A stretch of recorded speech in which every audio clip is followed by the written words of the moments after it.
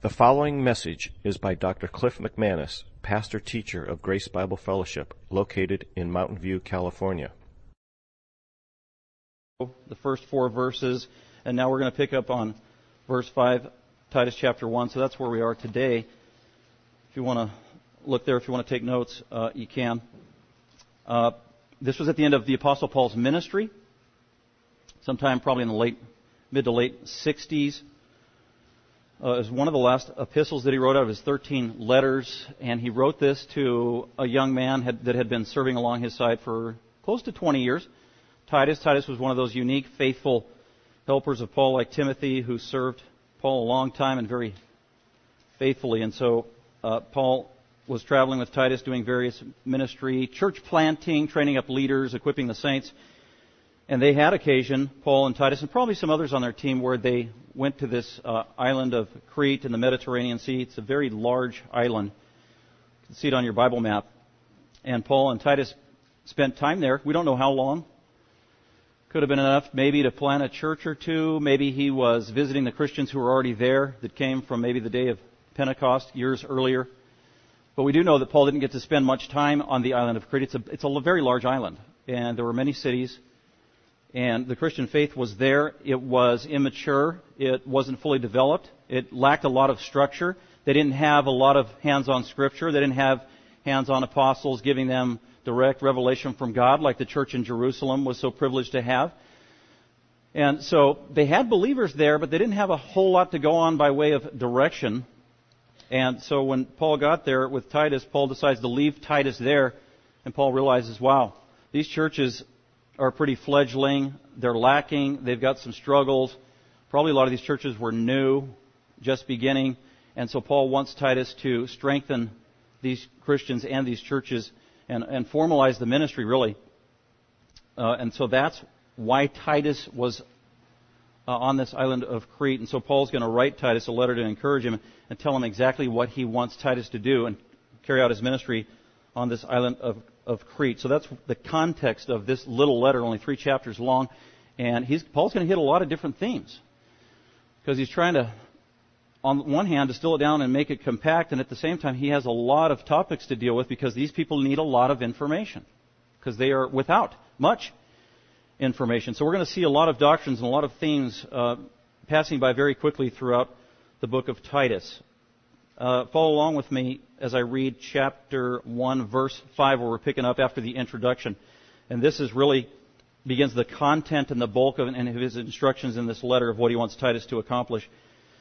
Verse 4 says, verse 1, Paul, an apostle, and then verse 4, to Titus, my true child, in the common faith, grace and peace from God the Father and Christ Jesus our Savior. And then verse 5, he says this, for this reason I left you in Crete.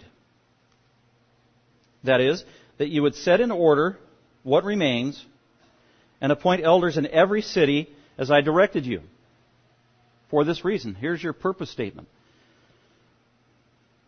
For this reason. And then Paul says, as I directed you. Paul is speaking as an authority, because he's speaking as an apostle. An apostle represented Jesus Christ himself. So Paul literally is speaking for God. Here's what God wants you to do. Here's what Jesus wants you to do. It's authoritative. It is binding. It is universal among the churches. I'm even inscripturating it, putting it in written form so you have it before you, so you can read it to the saints there, the congregation, so that they can see this is equivalent of Scripture, needs to be implemented, needs to be obeyed. That's how Paul is speaking authoritatively as an apostle to Titus, and he's delegating this apostolic authority to Titus so that Titus will be listened to by many probably who really don't either know him, or maybe they were questioning, well, what right does this Titus guy have to tell us what to do all of these churches? Well, he's doing it by using apostolic authority that came from Paul, which came from God himself. So that's where he's starting, for this reason. And then in verses 6 and 7, Paul immediately goes into, and following, he goes into qualifications of elders in a church. And we're going to look at that next week and the week after that. So today we're just looking at verse 5. For this reason, Titus, I left you on the island of Crete in order that you would set in order what remains in the churches there and appoint elders in every city as I directed you. So before I even start talking about these very specific qualifications of an elder of a church, I wanted to talk about elders and just kind of give a survey and an overview, because that is absolutely foundational, especially in the day and age in which we live here in America, where you have churches popping up all over the place across America for a lot of different reasons, taking on a lot of different attributes, characteristics. And so you could be actually quite confused if you took a survey of all the churches of America, because you're not going to find necessarily a homogeneous model of a church today in America. Which is fine, because there needs to be diversity and variety among local churches. That's the beauty of God's Spirit and His people. So there are things that will be different that are legitimate, but at the same time, there are things that should never change in a church. There are things that you can't compromise on. There are things that are absolutely essential that make a church a church. And more, and this has been true all throughout church history, sinful man just tends to botch things up. And we see that all the way in Genesis. We see it all the way to Revelation. God intervenes. He gives people information. He goes to His saints. He tells them how to do something. He tells them how to set it up. And it doesn't take too long before human sin enters in, and then humans compromise the very thing that God has given them to bless them. You can see that in Genesis. You can see it in the life of Abraham. Abraham, I want to bless you. I want to give you descendants. I want to make you a nation. And then Abraham gets out ahead of God and ends up with an illegitimate son named Ishmael, thinking, okay, is he the one? No, you messed it up, Abram, but Abram was a man of faith.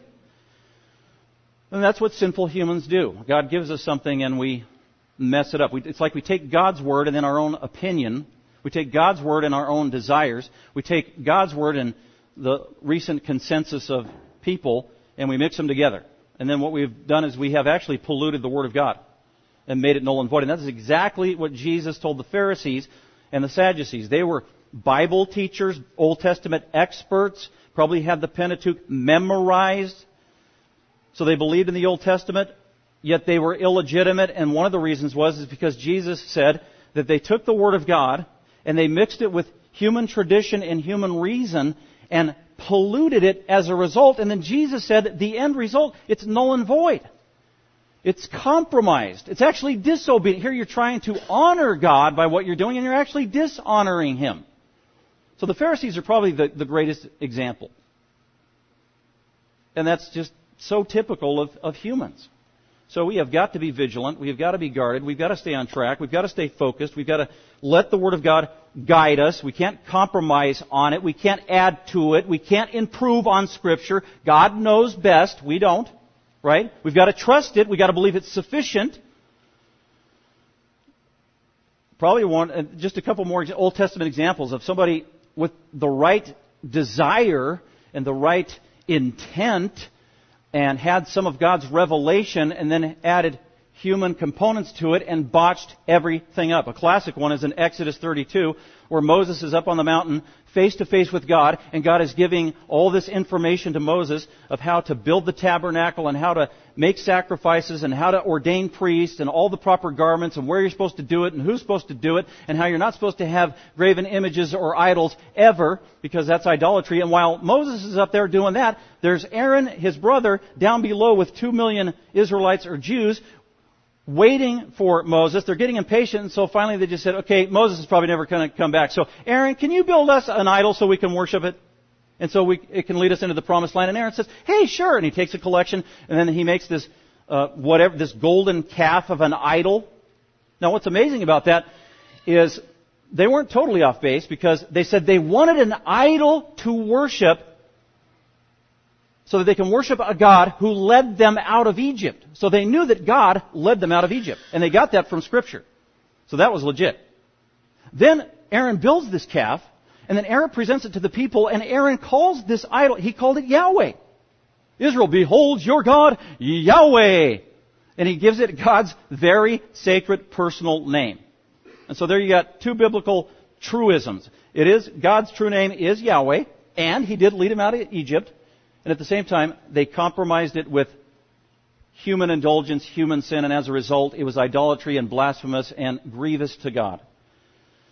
So that's just a classic example where we do that. So that's why, going now to the New Testament church, the same is true. We've got to guard against human tendencies, our own preferences, the pressure of the culture in which we live, so that we're not being conformed by the world, and go strictly from God's clear dictates in Scripture of how to run a church, how to start a church, how a church is to function. And so that's what these verses over the next 3 weeks are going to be about. How do you lay the foundation of a church? Who are the leaders of the church? And what are the qualifications of those leaders? And what are the titles of these leaders in that church? So let's go ahead and look at how God wants a church to function in terms of its leaders. And it starts with what Paul calls the elders. So I got 6 points there that I want really to be a survey of just verse 5. For this reason I left you in Crete, that you would set in order what remains and appoint elders in every city. So the title of the sermon, I put the need for church elders. Every church needs elders. That is just basic. That is all over the book of Acts. That is the clear mandate of Scripture. It's the clear mandate here. It's the clear mandate in 1 Peter in the New Testament. That is not ambiguous. Every church needs elders. That's why I came up with the title. The need for church elders. And I've pastored in churches where we didn't have elders. And I realized that. But it was still a church. There were dear saints there. But I was never content with that. We have got to move towards a biblical, healthy model. As a matter of fact, 2 of the churches I used to pastor at, I did approach the leadership about that, showed them from Scripture. They agreed, and now I have left. And as a result, those 2 churches now have elders when they didn't when I got there. And I just praise God for that. It wasn't all of me, but it was saints being receptive to a biblical truth when it was brought to their attention. And I think as a result, those 2 churches are healthier because of it, because they're obeying clearly what God has mandated of how a church is to be established and run. So let's go ahead and really what I'm focusing on today is just elder. What is an elder? Who are the elders? Before we talk about their qualifications, the need for elders in churches. So I want to look at a couple of words first in verse 5 before I get to my first point, and that is, for this reason, Paul says, I left you in Crete, that you would set in order what remains. And that phrase, set in order. Set in order, in the Greek, it's one word. It's a mega compound word. It's got a preposition, epi, plus another preposition, dia, through, and then the word it's tacked onto. Now, in Greek, when you take a noun and you add a preposition, usually that makes it emphatic. When you put 2 prepositions onto a noun, not only is it emphatic, it is very specific. So this word, set in order, it's one word, and it's got 2 prepositions tacked on the front. Epi, dia, and then, get this, orthao. Orthao. Wow, that sounds kind of like a couple of English words we have, like orthodontics. That is exactly where orthodontics, that word comes from. Orthodontics is when that mean guy messes with your teeth and it really hurts. And he puts those wires on there to make them straight. To set them in order. They are out of order. They're pointing in all kinds of directions. They are immature. They're underdeveloped. And they need to be set in order. That is this word. In Paul's day, this word was also at the root of orthopedics. It was a medical term where you set bones back in order. A broken bone, and it was fixed, and it's now set straight. Or even broken nets that were torn, and they would fix it so that you could use it again. So this term was very specific. It was a medical term. In addition to other ways it was used, it was a specific term, and it spoke to something very specific that pertains to this passage, and that is to bring about health and setting in order that which is not healthy, to make it functional. So when you apply that to a church, God wants His church on the right foundation with the right leadership, and the byproduct will be you will have, more likely, a healthy church if you have a right kind of leadership. And it will be a church will function the way it needs to if it is run God's way and if it has the proper foundation. So that's huge. Orthao. I want you to set in order. I want you to set straight. So there were things at the churches where Titus was at on Crete where the churches, they were not set straight. Things were awry. Things were off. They lacked structure. They lacked those braces to keep things proper and in order. There was too much freedom. There was a lack of direction. The problem wasn't that they didn't have leaders, because they had leaders. Verse 10, chapter 1, chapter 3 also refers to leaders. The problem was these leaders were unbiblical, they were unqualified, and they were messing things up, and they weren't doing it in order according to Scripture. And then Paul say, man, you need to straighten this out. Not only do we need leaders, we need qualified leaders, Titus, so that we can have a well-functioning, healthy church on the island of Crete. For this reason I left you in Crete, that you would set in order what remains. What remains, that implies that Paul did some work there, but he wasn't done yet. In other words, he's talking about probably a whole bunch of scattered church plants, which I'll remind our members about GBF. We started 6 years ago as a church plant, very small, from scratch. And I continue to tell those who join the church even now, do you realize if you're joining this church, you are joining a recent church plant? And why I keep saying that, what I mean is, there's work that remains in verse 5. There's work that remains. How come you don't have this ministry? And how come you don't have this ministry? And how come you don't have this ministry? Because God brought you here to start it. Thank you.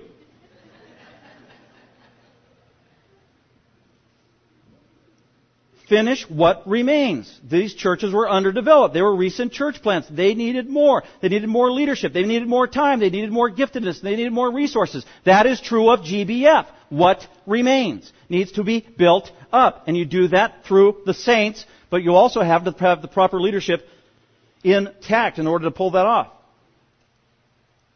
For this reason I left you in Crete, that you would set in order or make straight and fix what remains so that it can grow further and develop and mature, and then appoint elders, note this, in every city as I directed you. In every city. So that's where it's clear. This is universal, this is binding, this is a command. Every church needs to have elders. That is clear. And then you go to Acts chapter 14. Paul and Barnabas are planting churches all over the place. Spend a lot of time in a lot of these places. And before they leave, it says they're encouraging the saints, and they appointed elders in every church, without exception. That was Paul's pattern. That was God's mandate. Appoint qualified elders in every church, in every city. 2,000 years later, that should also be the goal of every church in America. Put qualified, godly leaders called elders in every church, in every city. With that background, let's go to points 1 through 6, and just to highlight on some basic truths that we have got to have down because they're foundational regarding elders. And this can really be confusing because of modern day parlance here in America really has botched everything up and made everything foggy when it comes to elders, pastors, overseers, bishops, cardinals, popes, priests, nuns, etc., etc. So our culture hasn't helped. So hence points 1 through 5. Let's go ahead and look at it. Point number 1, every church needs a plurality of qualified elders. We already established that every church needs elders, but the emphasis here is a plurality. This is the pattern in the New Testament. By the way, the word elder in this verse 5, it's presbyteros. You ever heard the word presbyter, Presbyterian church? That's where this word comes. That means an elder. Presbyterian churches they have a plurality of elders as council for the leadership structure of their church. Presbyterian, that's one of their distinctives. Appoint presbyters in every church. Presbyter. That's the Greek word for elder. By the way, you know what it means? Older man. Not old fogey. Older man. Let me clarify. Older man in contrast to younger man. Because in 1 Timothy 5:2, same word, it contrasts older men versus younger men. 1 Peter chapter 5 does the same thing. It says younger people, young men, need to appeal and submit to older men. 1 Timothy 5 says that young people should not rebuke older men. They should rather appeal to older men as fathers. You don't rebuke an older man if you're a young person in your 20s or 30s, according to the Bible. You appeal if you have questions. That's just a generic truth. But the point is, just in and of itself, the word presbyter means older man. And when that's applied to the church, that just speaks of experience, wisdom, you've lived life, and really what it means is spiritual maturity. So there is a threshold of spiritual maturity that an elder needs to have in order to function in the church.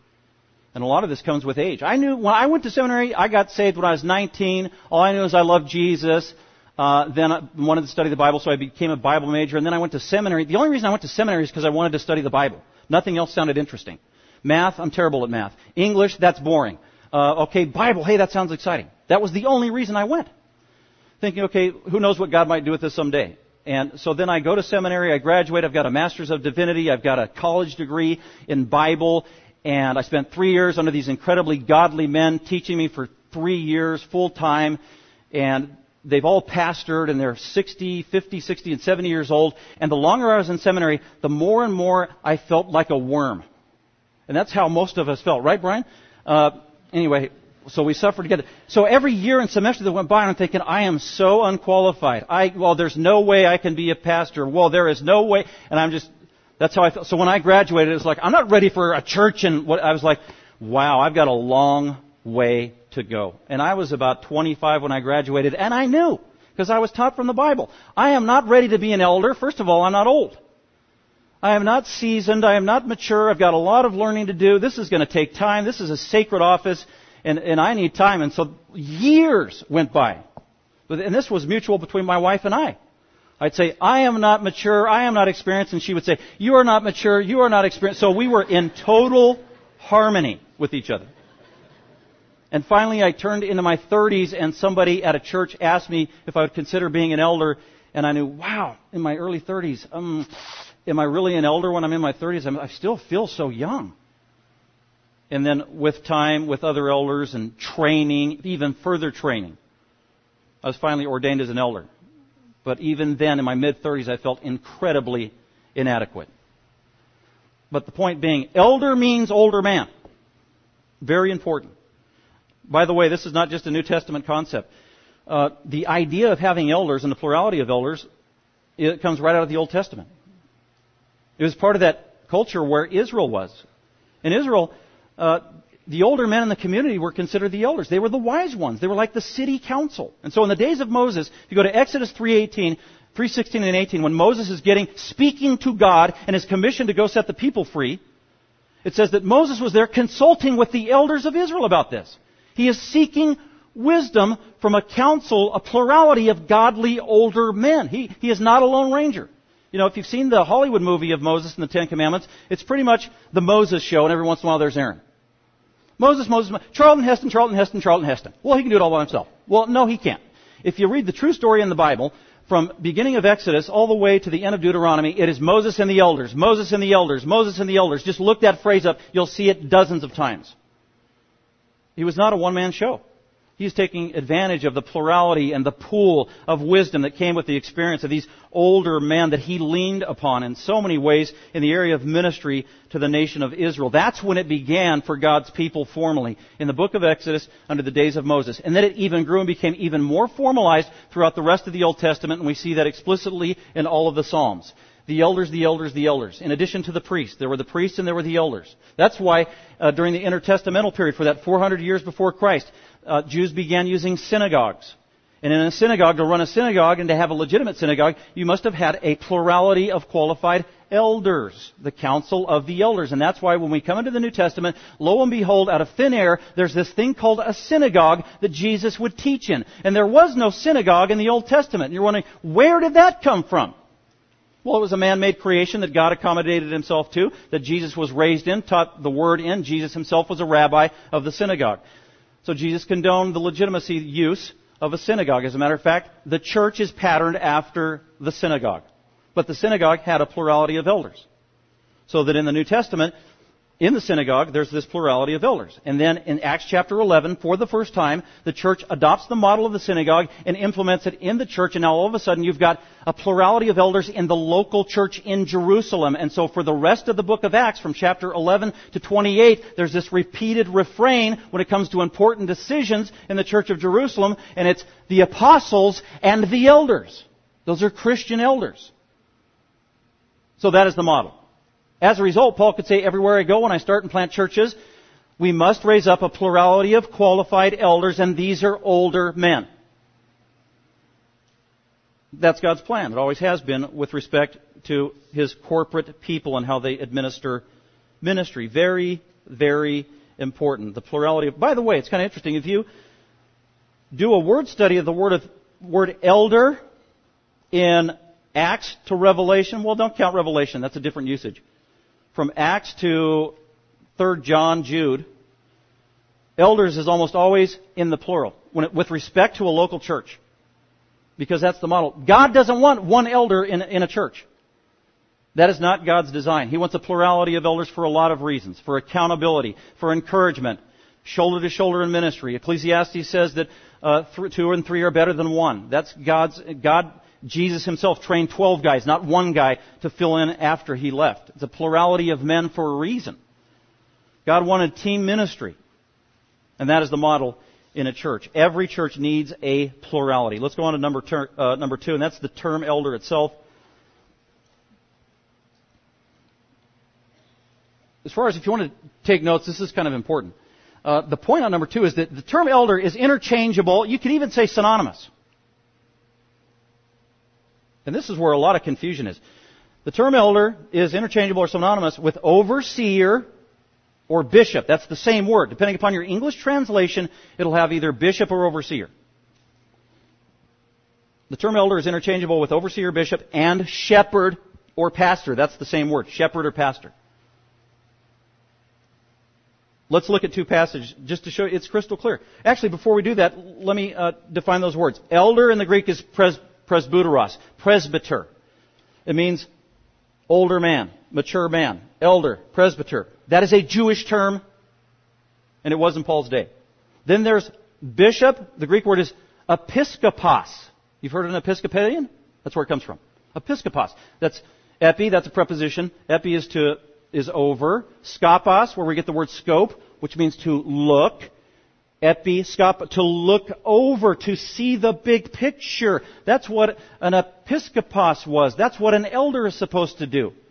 An elder is an episkopos, to oversee.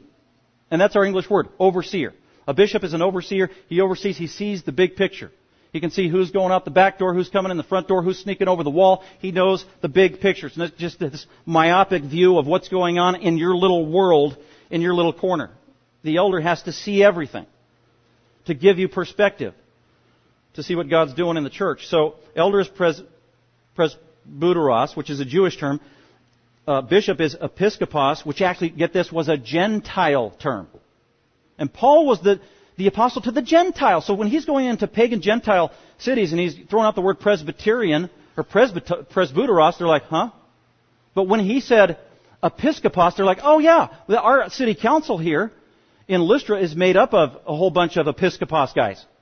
A plurality of them. That was a term they could identify with, and so God uses that to make it synonymous with presbyter, which brings unity in the church, so that no matter where Paul went, talking to a Jew or a Gentile, and he either said presbyteros or episkopos, they knew what he was talking about. A plurality of older men in the community. That's why those terms are synonymous. And then finally, the word pastor. So you got elder, bishop, pastor. Here's a Bible trivia fact that's very important. The only time that the word pastor as a noun is used with respect to the New Testament church after the Gospels is in Ephesians 4, 11, and 12. God gave gifted men to the church. God gave gifts and gifted men to the church. The gifted men He gave to the church are first apostles and prophets, and then pastors and teachers and evangelists. Pastor is used as a noun there in Ephesians 4:11. That noun is never used again with respect to pastor. From then on, whenever Paul employs it, Peter employs it, or an apostle employs it in the writings of the New Testament, it's always in a verb form, not a noun. Because that's what you do.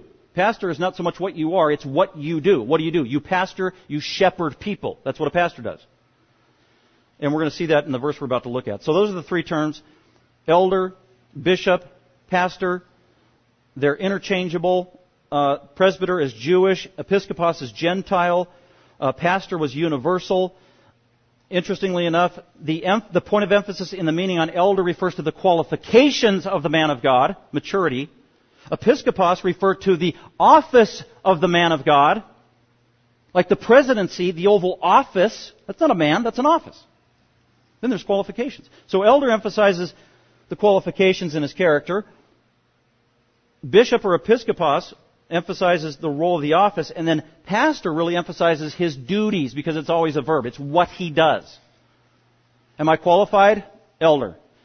To assume this office? bishop, overseer. To do what? To shepherd. That's the verb. Those three terms. That's how they're used together. Two passages is all we need to look at. Maybe just one. Go to Acts chapter 20, because 1 Peter 5 says the same thing. So we'll just use Acts chapter 20. If you got your Bible, go there. This is nearing the end of Paul's ministry, where he's already been arrested. Or this is where he gets arrested. He's about to get arrested. He's going to go be incarcerated and then go to Rome. But before that happens, he knows that his days are numbered and the time is short.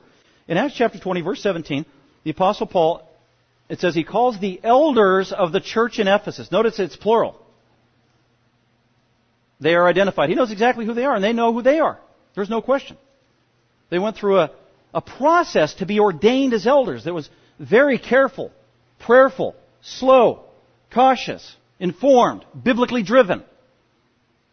Not lighthearted, not superficial, not on a whim, not self-appointed. These men of God, keeping in mind that Paul had pastored in Ephesus for 3.5 years. Paul planted the church at Ephesus, pastored there for at least 3.5 years, and visited there on more than one occasion. He knew these guys. He loved these men. These are the men he's talking to in verse 17. From Miletus he sent to Ephesus, and he called to him the elders of the church. Hey guys, I want to rendezvous with you, and I want to meet with you. So he meets up with the elders. Could have been dozens, as far as we know. Then he starts talking to these guys. You yourselves know, verse 18. But look at go all the way down. So Paul's he's giving a speech. He's giving them exhortation. Basically he's saying, you know what, I'm leaving and I'll probably never see you again. So here's what I want you to remember. Verse 28 of Acts chapter 20. Be on guard for yourselves. Yeah, watch your moral and your personal life. It starts there. Not only watch yourself, but also watch out for the flock. That's what elders do. Watch out for the flock. Among which, get this, the Holy Spirit has made you an overseer. Who made you an elder? Who made you a pastor? Well, it was God. God puts people in authority, ultimately.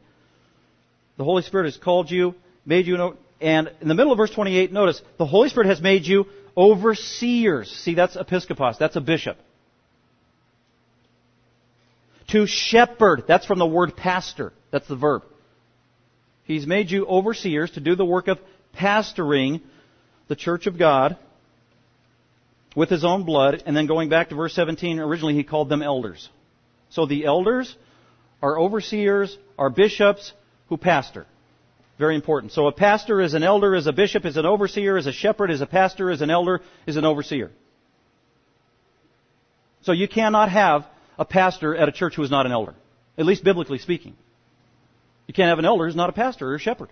So we have 4 elders here they're shepherds and overseers.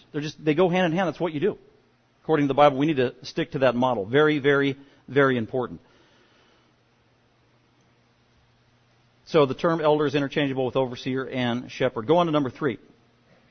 Elders, pastors, overseers, bishops, shepherds have specific duties, and they are limited. They are delineated in Scripture. They are very clear. I thank God for that, because what do you do for a living? Well, I'm a pastor and a basketball coach sometimes, and what anyway.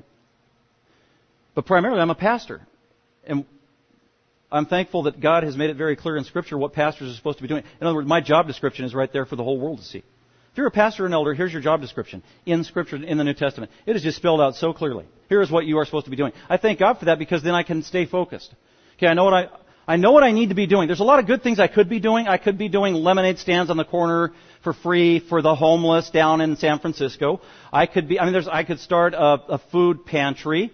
Just a lot of philanthropic kind of good things to meet the needs of the world. And Jesus said, forget it, because the poor you'll always have with you. And Jesus even said, the poor is not my priority while I'm here ministering.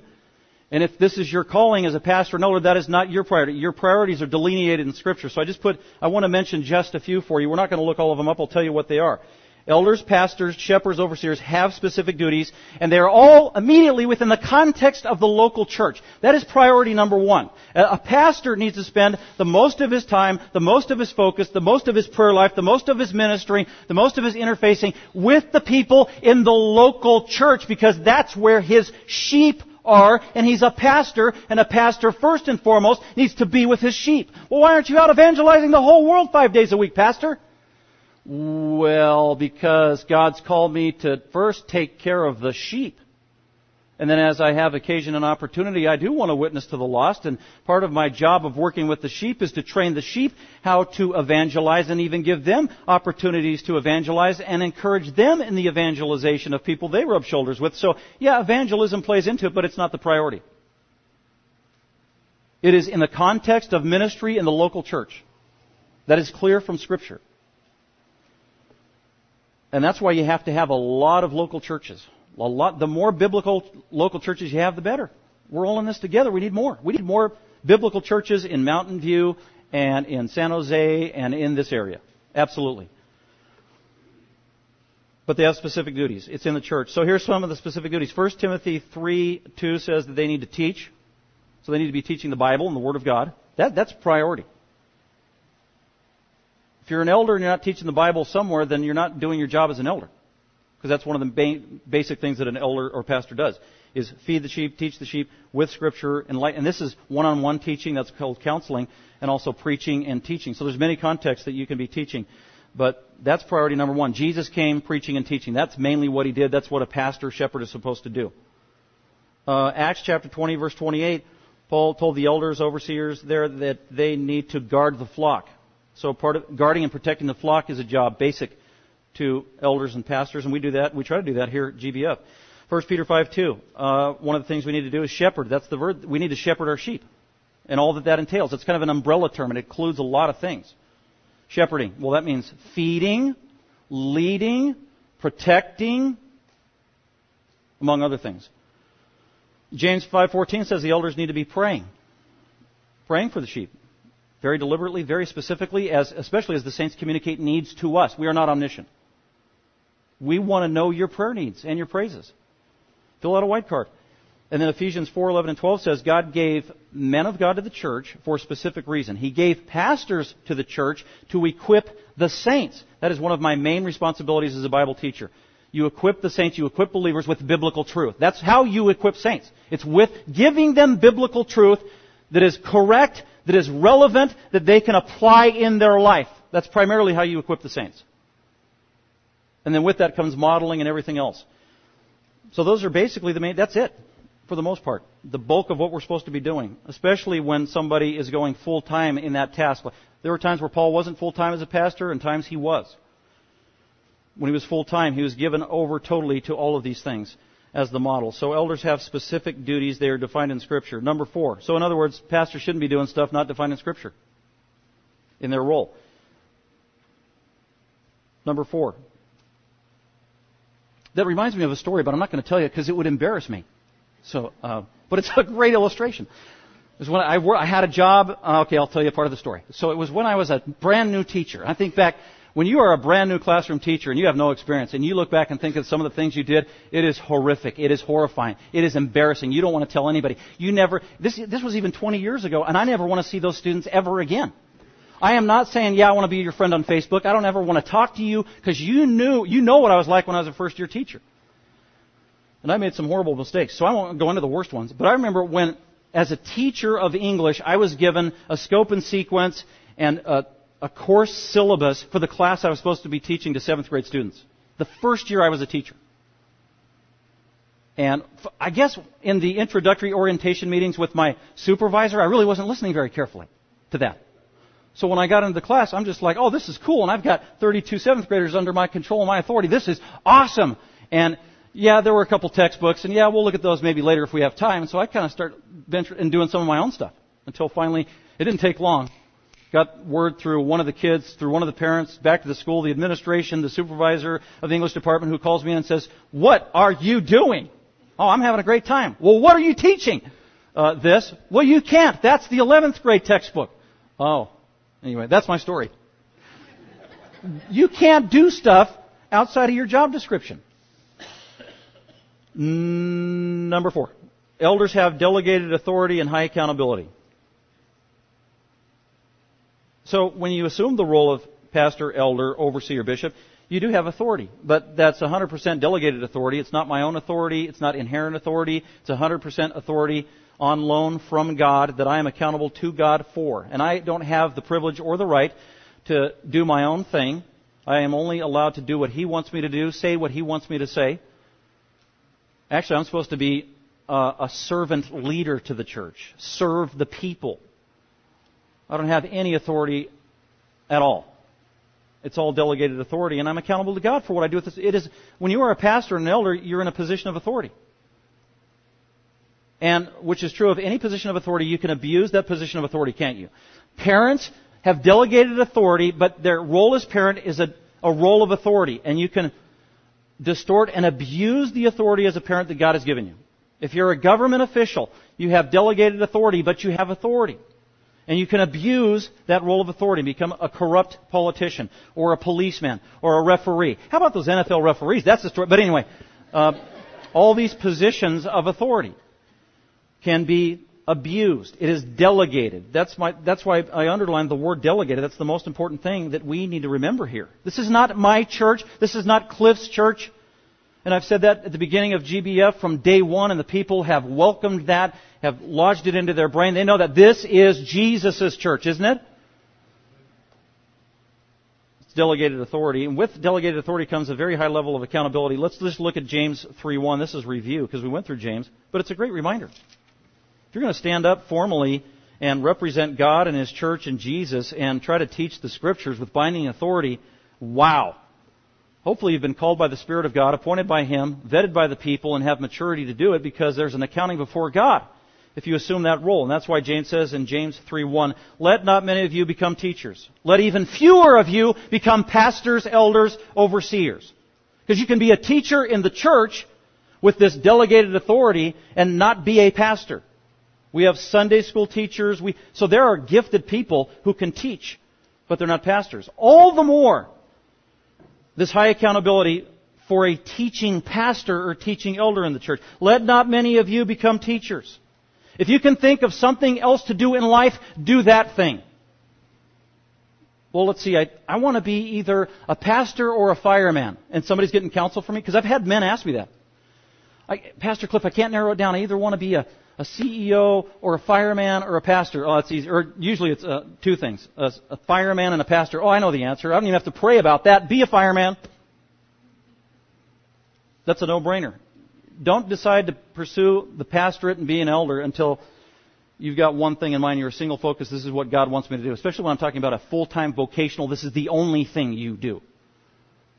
It's got to be clear from the calling of God. And then if you're a lay part-time elder, and there are some in the New Testament who have other jobs, you become clear in your mind, if that's God's calling, by the people that God uses around you, and the indwelling Holy Spirit confirms that in your heart.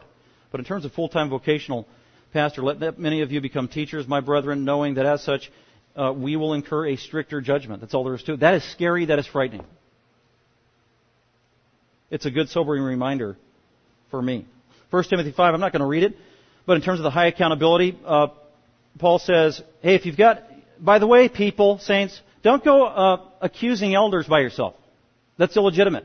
As a matter of fact, you can't bring an accusation against an elder in your local church unless you're an eyewitness and you have somebody else with you who is an eyewitness. Then you can start talking. Otherwise, close your mouth.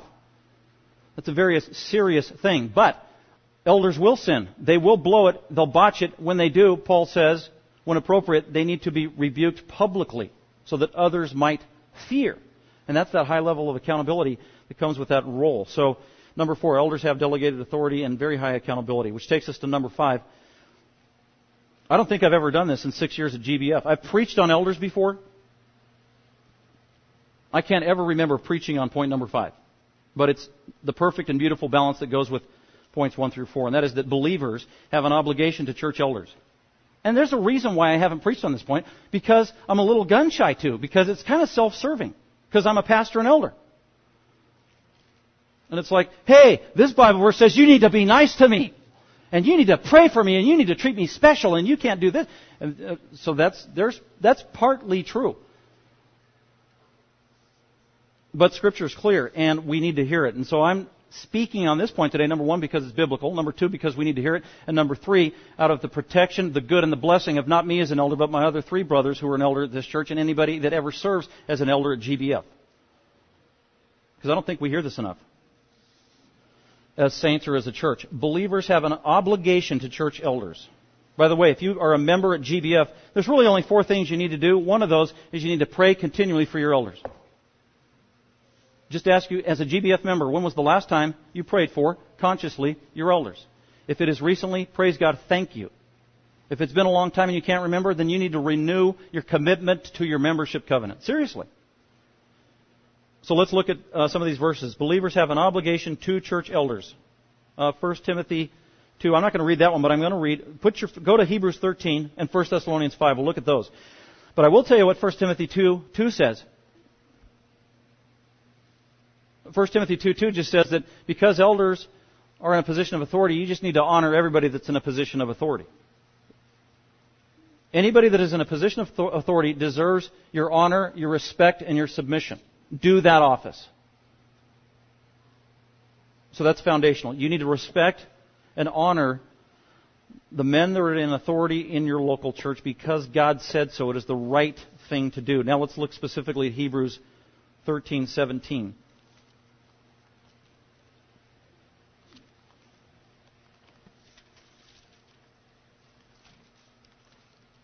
There's actually a reference he makes at the beginning of the chapter as well. Verse 7, Hebrews 13:7. Remember those who led you, because those are your church leaders, who spoke the word of God to you. Remember them, and considering the result of their conduct, imitate their faith. Then he goes on in at the end of chapter, verse 17, talking about pastors, elders, spiritual leaders in your church. Get this, obey your leaders. Ouch. That's a scary word for a lot of people. Obey your elders. Obey your elders. Wow. Well, what does that mean? Well, it's confined to where it's legitimate to obey them.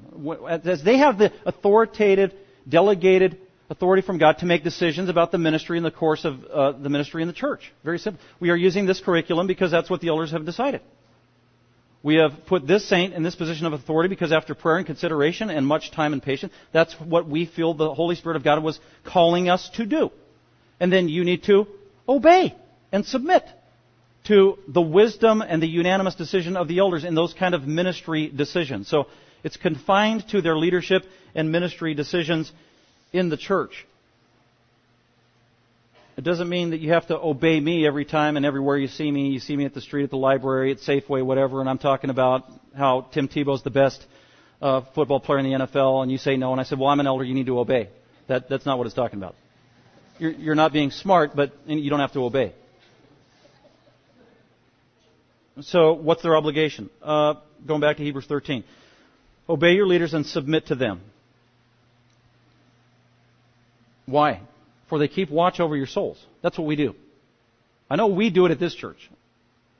The pastors, elders are very diligent and very specific about keeping watch over the souls of our members. We have a list.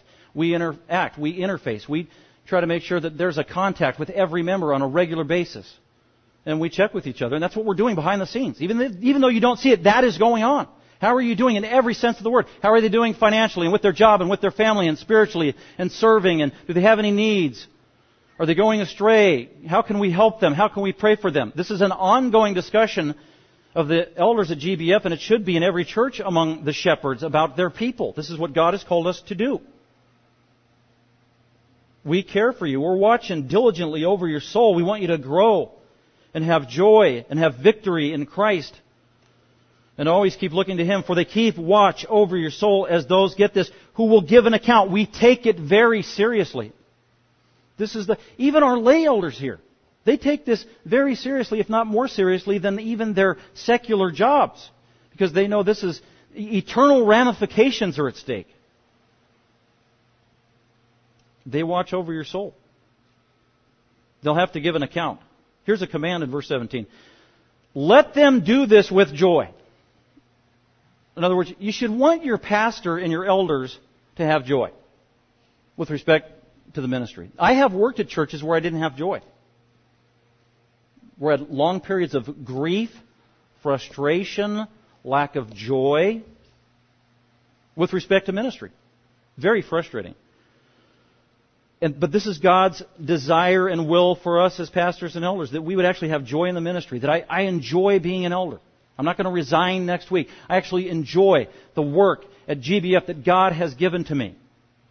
I want to have joy. I don't feel guilty for having joy when I have joy, because that's one of the goals or the blessings that God has promised to elders who serve well in their people reciprocate in the right way, let them do this with joy, get this, and not with grief. That is a command. Do not grieve your elders. Well, I thought the next logical thing to come from that is a question. What makes elders grieve?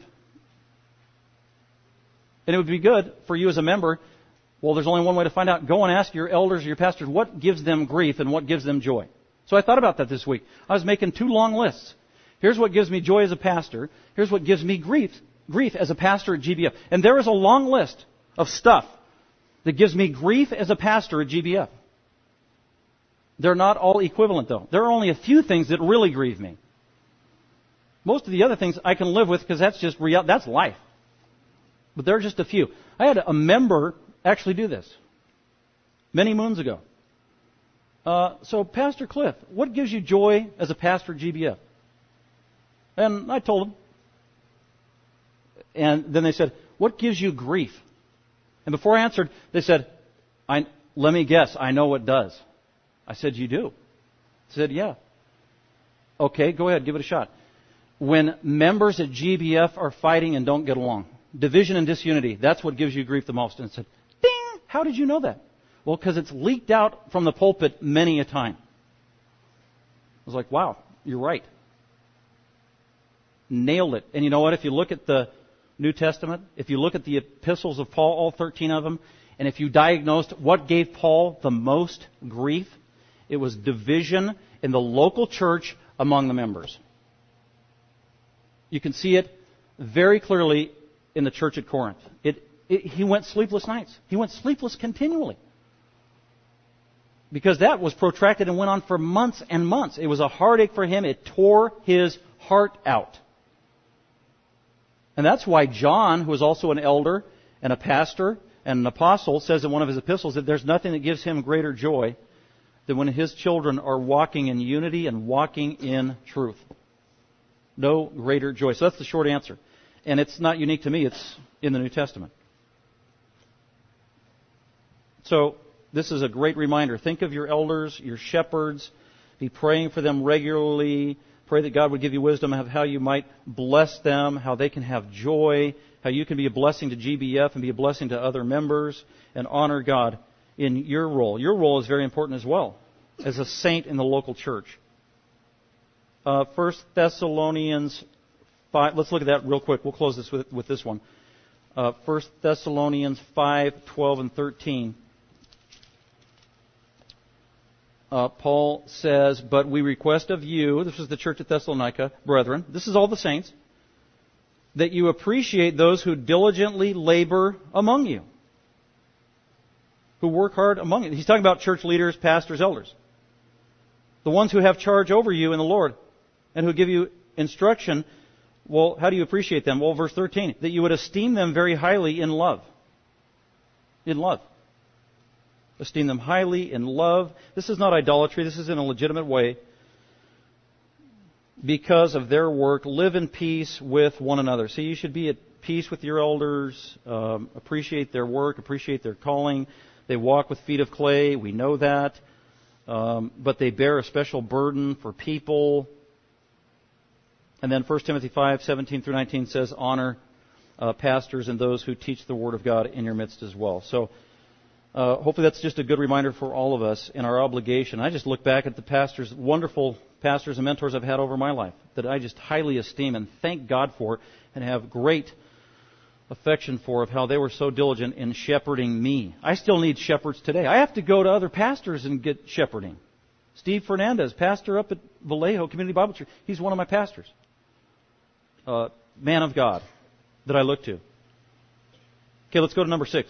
Elders have specific qualifications. And that's what we're going to do next week. In the next couple of weeks, we're going to look specifically in Titus. What are those? How do they apply? God help us to fulfill that. Let's go ahead and commit our time to the Lord in prayer. Father, we do thank you for, again, another day of worship to be with the saints in your wisdom, setting aside the Lord's Day to do that, God, where we can just put the worries of the world aside, try to focus on you with your help.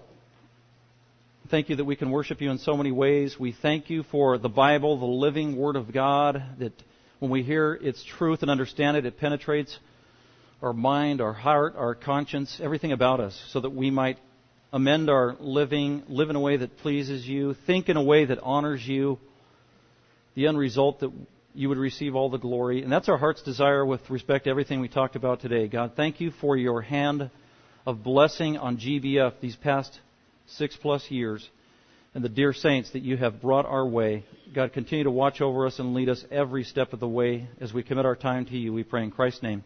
Amen. Thank you for listening. Dr. McManus is an author, seminary professor, and pastor teacher of Grace Bible Fellowship. For more information about Dr. McManus, other messages, or resources, please visit gbfsv.org or call us at 650-630-0009.